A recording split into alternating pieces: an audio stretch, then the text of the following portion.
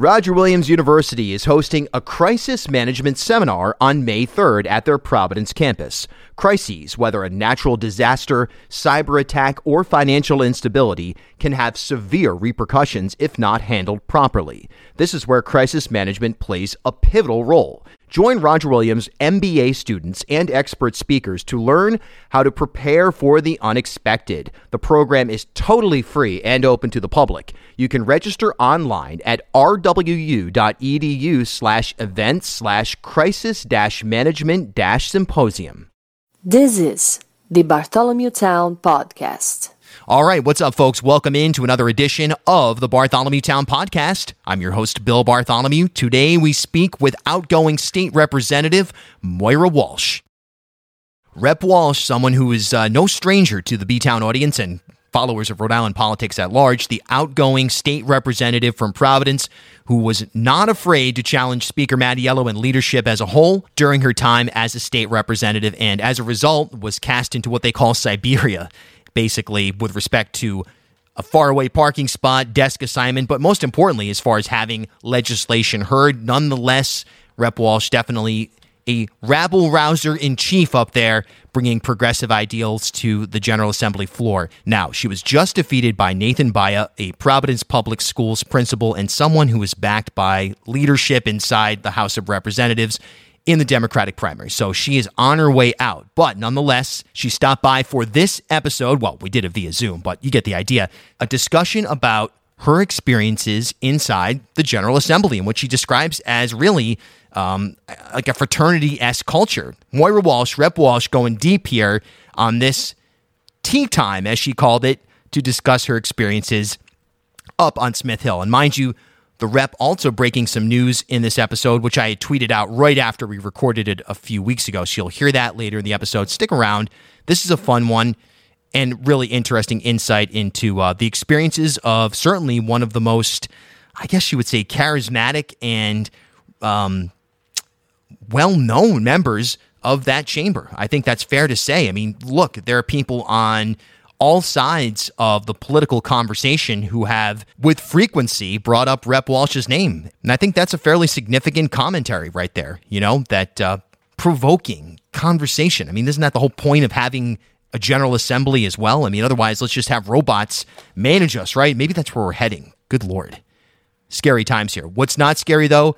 B-Town's coverage of election 2020. We're going to be right there for you. We've been profiling candidates, going to continue to do so. Plus, you're going to hear expert analysis on the local level and, of course, on the presidential level. It's all coming up this autumn here on Rhode Island's podcast of record, the Bartholomew Town Podcast. Okay, without further ado, Rep. Walsh back on B-Town. So, all right, so we're coming off of a primary that you know, frankly, you lost your bid to retain your seat. And as you just mentioned before we started the podcast, you know, you put out a statement that was really more than just a concession statement. It was sort of saying, hey, look, I'm handing off this role in a way to somebody who maybe at least demographically reflects the community possibly better than I do. So can you kind of elaborate on that, your sort of thought process here, now almost 2 weeks after the primary? For sure. So I have known the Bia family for most of my life. Many of the Bia brothers worked at my father's old nonprofit, the Earth and Vessel. And I, you know, even when Nathan first decided that he was running, I never had any issue with him as a person. He's an incredible community member. He's always been very kind to me and mine. My big issue was the way that he was running the campaign, right? So I don't care how nice you are. I don't think that people who I think that the way that we run and the way that we win matters, right? And so everything from, you know, taking $1,000 from a child predator to hiring the Coutinho clan to do his mail ballots, to having, you know, state house workers taking the day out of the state house to come down and hold signs for him. Those are the kind of things that I find issue with. Nathan as a person is a very nice man, and I think that he's going to do a lot of really good things for our community.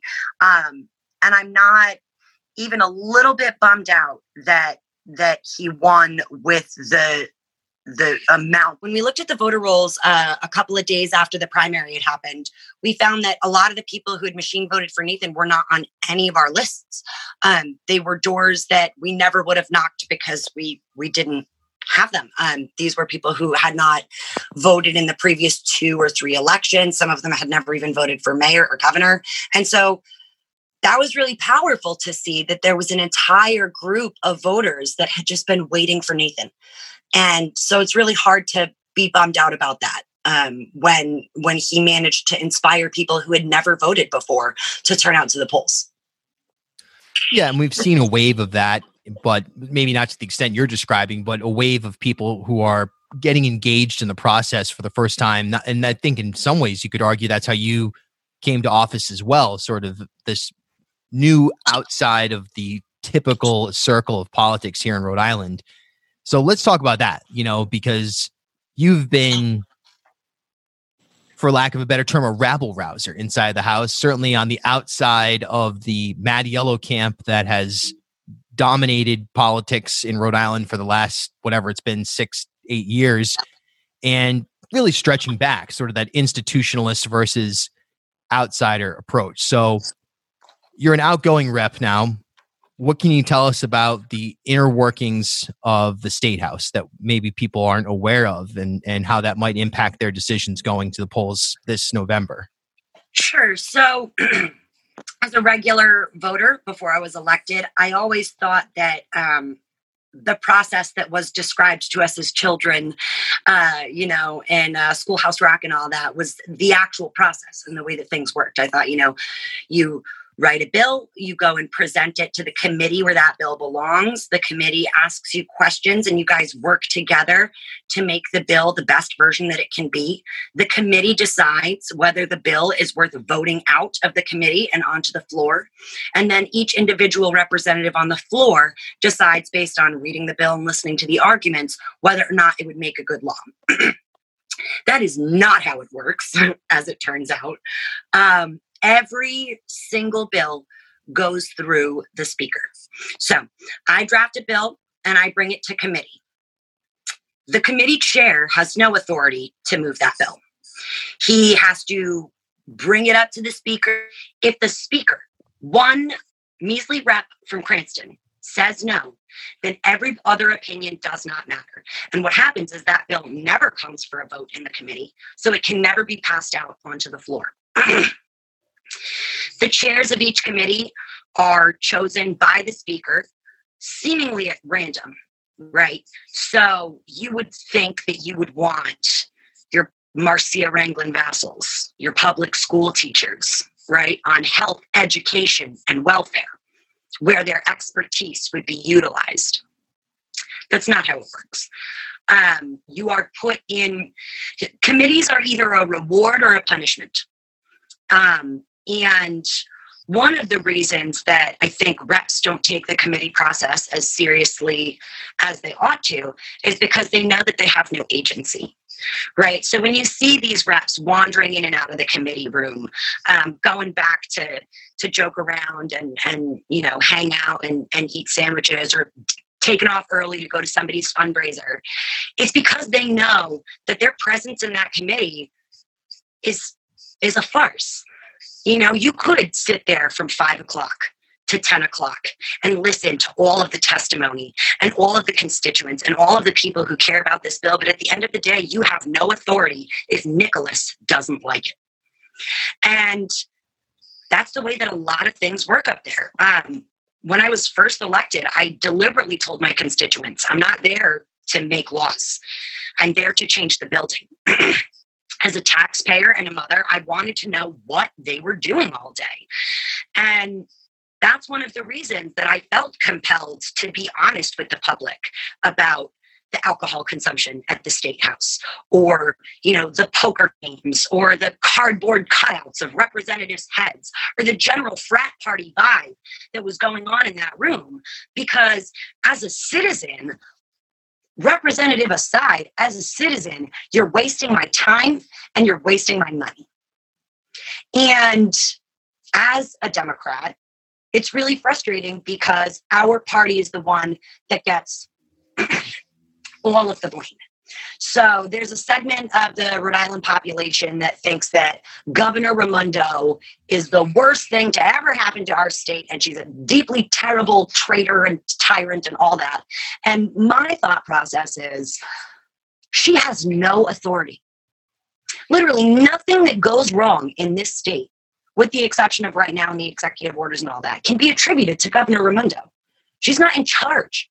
And so it's frustrating to me that she gets thrown under the bus face first every single time, when in reality, she is a figurehead. And the Speaker of the House holds all of the cards and all of the power. It's also really frustrating because since Rhode Island has been a blue state for so long, where we're kind of ignored on the national level, right? Because people think that we're finished. We've already done all the work. It's a blue state. On a local level, people just fill in that Democrat bubble and don't think anything about it. In the political world, politicians are smart, and they have figured out that it does not make sense to run as a Republican in Rhode Island. And so there are many Republicans who run as Democrats. I say this a lot, but it's very true to me, and it's very concerning to me, is that it used to be you would have a Democrat and maybe there were one or two tenets of the Democratic Party that they didn't agree with, right?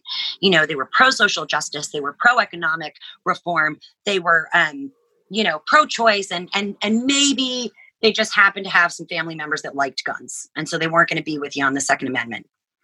Now, name me one policy of our Democratic speaker that lines up with the National Democratic platform. He's anti-choice. He's pro-gun. He's pro-austerity measures. He's anti-social justice. He doesn't believe in inequality against women or racism against Black people or that slavery existed in Rhode Island. This is not a Democrat. And my dad always says words have meanings, right? And Democrat means something. And what we need to do is we need to get the voters to understand that they have to start putting more work in, that they can't just show up and circle the Democrat and call it a day, that they have to do the research and check and make sure that these people are actually who they say they are. Yeah, that's been the story of Rhode Island politics for a while, is that, you have the conservative dino Democrats that are largely in charge, and then really the two-pronged attack against that being the Republicans and what are now widely known as progressives. Do you feel that in general right now, things are, with the results broadly speaking, not necessarily in your race, but with some of the other races around the state, do you get the sense that people are starting to wake up, and a lot of the progressive victories in, whether you're talking Tierra Mack knocking out Harold Metz or Cynthia Mendez taking out Billy Connolly, whatever it may be, do you feel like people are starting to say, oh, hold on a second here, I want my values represented, so I have to dig in more as a voter and identify the people that can do that best? Do you think we're heading in the right direction? I think we're trying to. I definitely give voters a lot of credit for the impeccable choices that they made in those elections. I also give the candidates a lot of credit. I think that this year, with the emergence of the co-op, there was a really good focus on making policies that we've been pitching for years more digestible to the everyday man. I think one of the greatest things that the co-op did, at least for me on the doors, was the fight for 15. I've been fighting for 15, for the last 6 years, even before I was a representative. But the difference in the way that people respond when you express to them that $15 an hour is just over $30,000 a year, it makes such a huge difference. And I think that that's one of the things that they've done best, is to make these really complex political policy issues digestible for the everyman. And I think that that was a lot of what gave them the success that they did, was that yeah, they were fighting for issues that progressives and, far lefties have been fighting for a really long time. But they finally, broke away from the core of the Democratic Party, which, progressives and leftists at the end of the day were born of the Democratic Party. And as such, we suck at messaging. We suck at messaging. It's just, MAGA, for all its flaws, is catchy. And what was the Democrats' response? Like, better jobs, better deals, better insurance, better pizza, Papa John's. Like, it didn't, it wasn't catchy. It wasn't memorable. And I think that the co-op has been very good, and progressives in general have been very good at making these policies digestible, reasonable, and rational to everyday people. So I'm very grateful to them for that. But I also think that voters themselves are getting really concerned. Every generation has gone through political and social turmoil.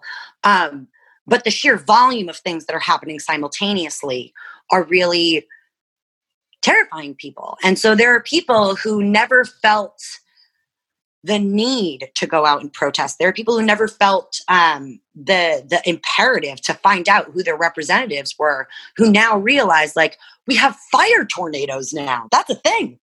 Fire tornadoes and murder hornets, and the sea levels are rising, and like, I have to start paying attention now. One of my favorite comedians, John Mulaney, says, nobody paid attention when Obama was president because you don't worry when you leave your kids with a sitter. Everybody's paying attention now because the sitter is Nick Nolte. So like now we have to focus up and be like, oh, are we safe here? Do we need to have a contingency plan? And so there is something about things going well that does encourage complacency. But I think that Rhode Island particularly has this incredible movement of young, vibrant, enthusiastic volunteers and candidates who are not interested in the status quo for a moment longer. And I think it's going to be really interesting to see the dichotomy when we get back to when they get back to the state house, and there's, this group of Democrats who are deciding, okay, maybe we replace Nick with somebody, similar, the Joe Shekarchi range, one of his other leadership positions. And I don't think that the David Moraleses and the Breonna Henrys of that room are going to let that fly, And so I'm very interested to see, what these young people are willing to compromise on and what they're not. I think that they have much higher standards for what's going to let them sleep at night than a lot of these mushy middle Democrats do.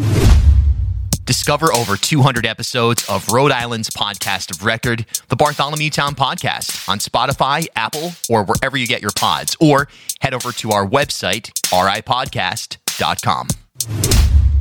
It'll be interesting to see what happens in District 15, where Barbara Ann Fenton-Fong is mounting a serious challenge to the speaker.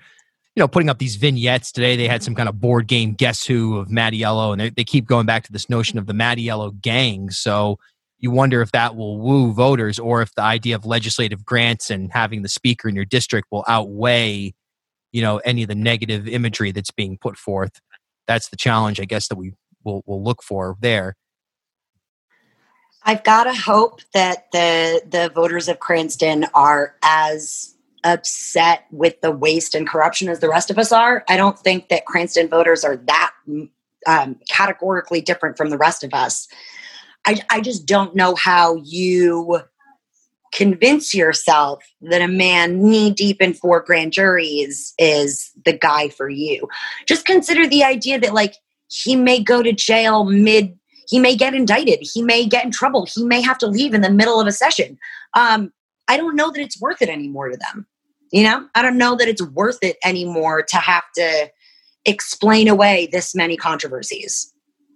What are some of the things that you saw in your time in the General Assembly that were most disturbing? You mentioned the sandwiches and the poker games, but anything particularly disturbing stand out?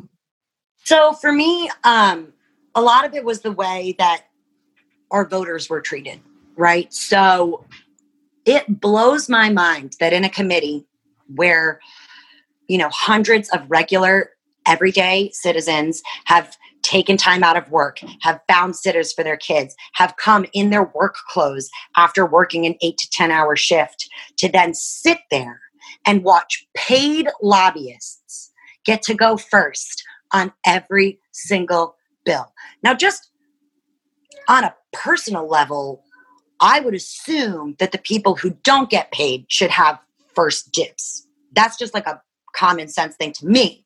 And it also sets a bad precedent, right? Because there are people who've been sitting there since 2 and 3 in the afternoon, saving seats for them and their friends. And all of a sudden, this person comes in 5 minutes before the meeting and they get to go first because they're more important than you. And just the way that people would address regular, kind-hearted neighbors who are coming out of their own free time to talk about things that really impact them. And the way that people would just shoo them away, not give them the courtesy of listening, on their phones, whispering to each other, not paying attention. It was so disheartening. Early in session, everybody will sit at their desks and wait for people to come and ask them questions. And by June, everybody just waits in the lounge until the bell rings so they don't have to be accountable to anybody. And of course, there are exceptions to the rule. Edie Agello is one of the most patient and incredible humans that I've ever met. And she would always show up, 15 to half an hour early, so that she would be at her desk in a visible, available place. And if people needed to talk to her, they could. Teresa Tanzi, various other great legislators who work really hard for their constituencies. But at the same time, it's also really hard to see. The one that broke my heart was the bus passes testimony. So we were doing testimony to keep free, fair bus passes available for elderly and disabled community members, meaning that the majority of the people who were coming out to testify were elderly and disabled. The bill was a bill that I had sponsored personally. And because I was persona non grata, my bill was the last bill to be heard in finance that night, to the point where I had to drive some of these witnesses home because I can't even think of the last time that the speaker was probably on a bus. But for those of us who ride the bus, they don't run overnight. They stop at 11:30. And so in order to spite me and make me sit there for a really long time to punish me for sassing, you will let these grandmothers and people in wheelchairs and vulnerable neighbors sit here for 6 hours and then walk home because you care more about wasting my time than you do about not wasting theirs. Yeah, that's some pretty dark stuff right there. No doubt about it. There's no other way to put it. Yeah, it's definitely demoralizing. I remember when I was talking to the speaker about the bus passes, and he was painting for me this very Dickensian picture of, well, we have to be careful who we give bus passes to because homeless people use buses as a roving homeless shelter. And I was like, well, that sure sounds like somebody who's never been on a city bus in their life, but you do you. And so there's definitely this mentality, particularly among the more affluent members, right, where poverty is a personal dysfunction. Poverty is caused by poor choices or low morals or bad, low intelligence. When in reality, financial stability is the lottery. It's the genetic lottery. You are significantly more likely to live paycheck to paycheck, food insecure, housing insecure, than you are to, be a representative with a regular house, a beach house, 2 vacation homes in Florida, and a BMW. And so that was also really, gross to witness, was the way that, again, particularly more affluent members would look down their noses at working people who put them there. What would you say to anyone out there who's really not involved in politics? Maybe they don't even vote for whatever. Maybe they vote in the presidential or something like that. And it's just trying to get their heads around how, when they hear the expression, oh, Rhode Island politics is corrupt, or it's this or it's that. What would you say to someone like that to try to bring them into the process? I would say with coronavirus, we are starving for new content. And there is nothing so entertaining as the inner workings of the State House. And that if you feel as though you're not qualified to understand or have opinions on these things, I assure you that half of the people in that room aren't qualified either. And, if not for keeping up with what's going on, again, the entertainment value, do it for our kids.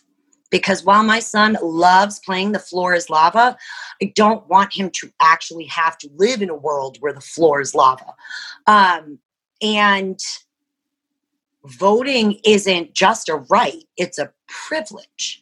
And we shouldn't take it for granted, and we shouldn't waste it, and we shouldn't, use it as a protest. We should remind ourselves that there are countries all over this world where you don't have a vote, you don't have a say, you don't have a choice. And so for us as Americans to say, I'm not going to vote, is a slap in the face to all of those people that don't have voices. So if you can't do it for the selfless reason of your neighbors need you to, do it for the selfish reason of, my gosh, is it entertaining?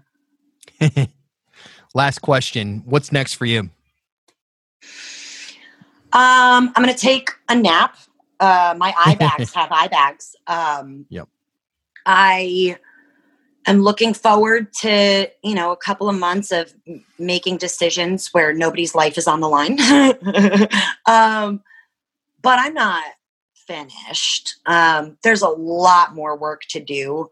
And I think that I am, I'm working on the next race, the next election, the next seat. And, it may very well be a statewide this time, because I think that it's really easy to ignore one district.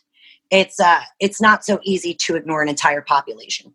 So, I'm considering an LG run possibly in 2022. We'll see how things go. In the meantime, I'm going to work to support all of my co-op candidates who have general elections.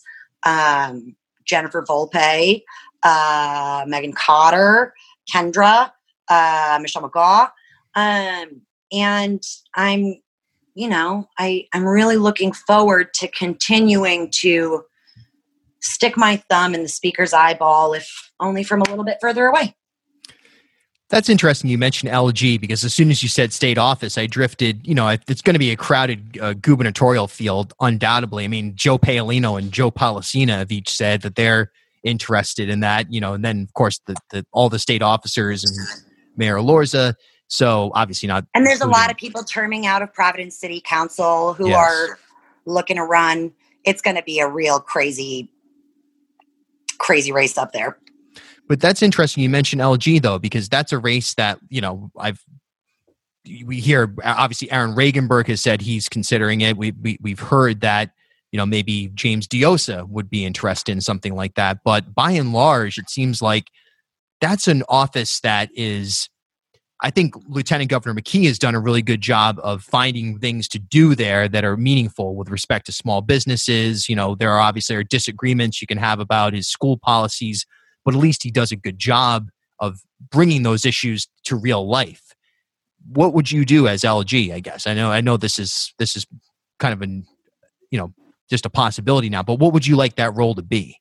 I would like for the LG to be a more important part of the process. I think that they have a really good budget that we could utilize for other things. I think that rather than being a figurehead whose main job is to attend fundraisers and support other offices, I think that the possibilities are almost endless with the lieutenant governor's office. And I think that it's highly underutilized right now. And I think that that is definitely something that's based on the candidate specifically. Whether or not they feel like putting in more work than is required of them. But I also genuinely feel like we as legislators need to tighten our financial belts before we even consider asking our constituencies to. And so I think that there's a lot of underutilized funding in that budget that could go to a lot of really fun projects. And obviously it wouldn't be a one-man show, and I would have to, talk and figure out what kind of things most community members were looking for. But I think that there's, a real opportunity for that office to make a much bigger difference than there is. And I think that we could do it in a way that makes it part of the position as opposed to part of the candidate, so that every future lieutenant governor has an important role and it's not just a paycheck. Yeah, because if we think back to Bob Healy, who was running for lieutenant governor, and who then he was going to abolish it. Yeah. So, but there have been some great LGs. We still need an inspector general. Hey. It seems like, that could be under the office of the lieutenant governor. And there's plenty of fun stuff that needs funding that office has. So this is the Bartholomew Town Podcast. If you'd like to support the independent journalism, opinion, analysis, and entertainment that B-Town has become known for, you may do so by becoming a B-Town Insider. You'll also receive exclusive monthly content. Simply head to patreon.com/BartholomewTown or click the support icon in this episode.